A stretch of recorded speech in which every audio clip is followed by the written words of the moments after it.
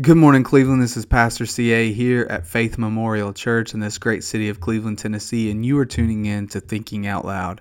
This morning, I wanted to share a little bit about some of my own frustrations in approaching prayer. Now, I don't know about you, but maybe if you're anything like me, you've kind of asked yourself some questions, some logic-based questions, and they may have sounded something like this. If God is all present and He's everywhere, and if God is all knowing and He knows everything that goes on in my life and everything that I'm thinking and feeling, and if God is all powerful, then what's the point of praying? Or if God is sovereign and He's unchangeable, He's immutable, what's the point of praying?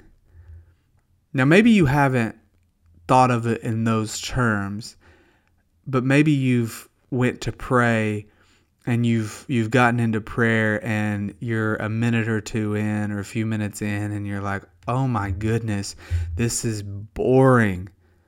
Or maybe you go to approach prayer and you feel like your prayers or your words don't even penetrate the ceiling of the room that you're in, or you feel like you're just talking to yourself. I don't know if any of those have resonated with you, but as a minister of the gospel and someone that's been, preaching for over a decade now, I can tell you that those thoughts and those struggles have been things that I have thought about and things that I have struggled with. That what's the point of prayer? Why do I need to do it?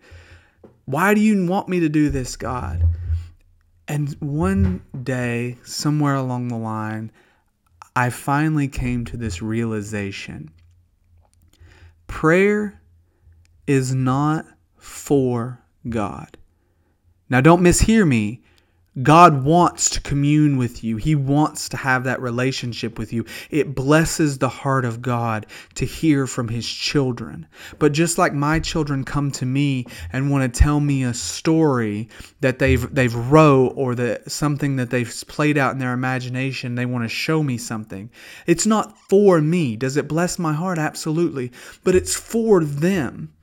It does something in their mind, and it does something in their growth and in their mental development and in the developing and the growth of their emotional stability and security for them to be able to have that relationship with me, so that when they later on have something that's serious that they need to talk to me about, they have a foundation of communication to come to me on. But it's not for me. I enjoy it, but ultimately it's for them. And likewise, prayer is not for God.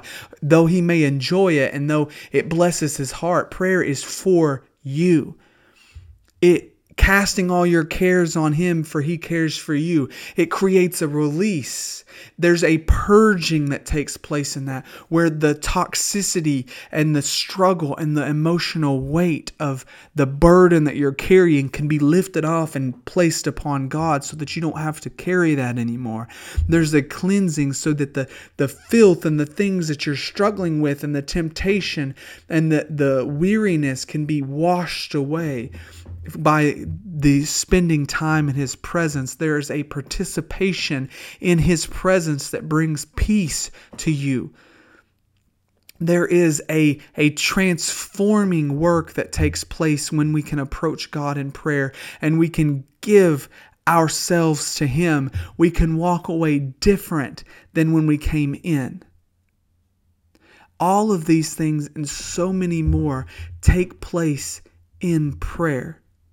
So prayer is not for God. You don't need to ask yourself, we've been asking ourselves the wrong questions. You don't need to be asking yourself, what's the point of praying? If God already knows it and He's already there, why should I pray? You should pray because there's something that needs to change in you. There's a cleansing, there's a purging, there's a transforming work. There's a peace that you need to be able to approach that situation and make it through, depending on God. Not that He needs it, you need it. Thank you for listening. This has been Thinking Out Loud with Pastor CA. God bless and have a great day.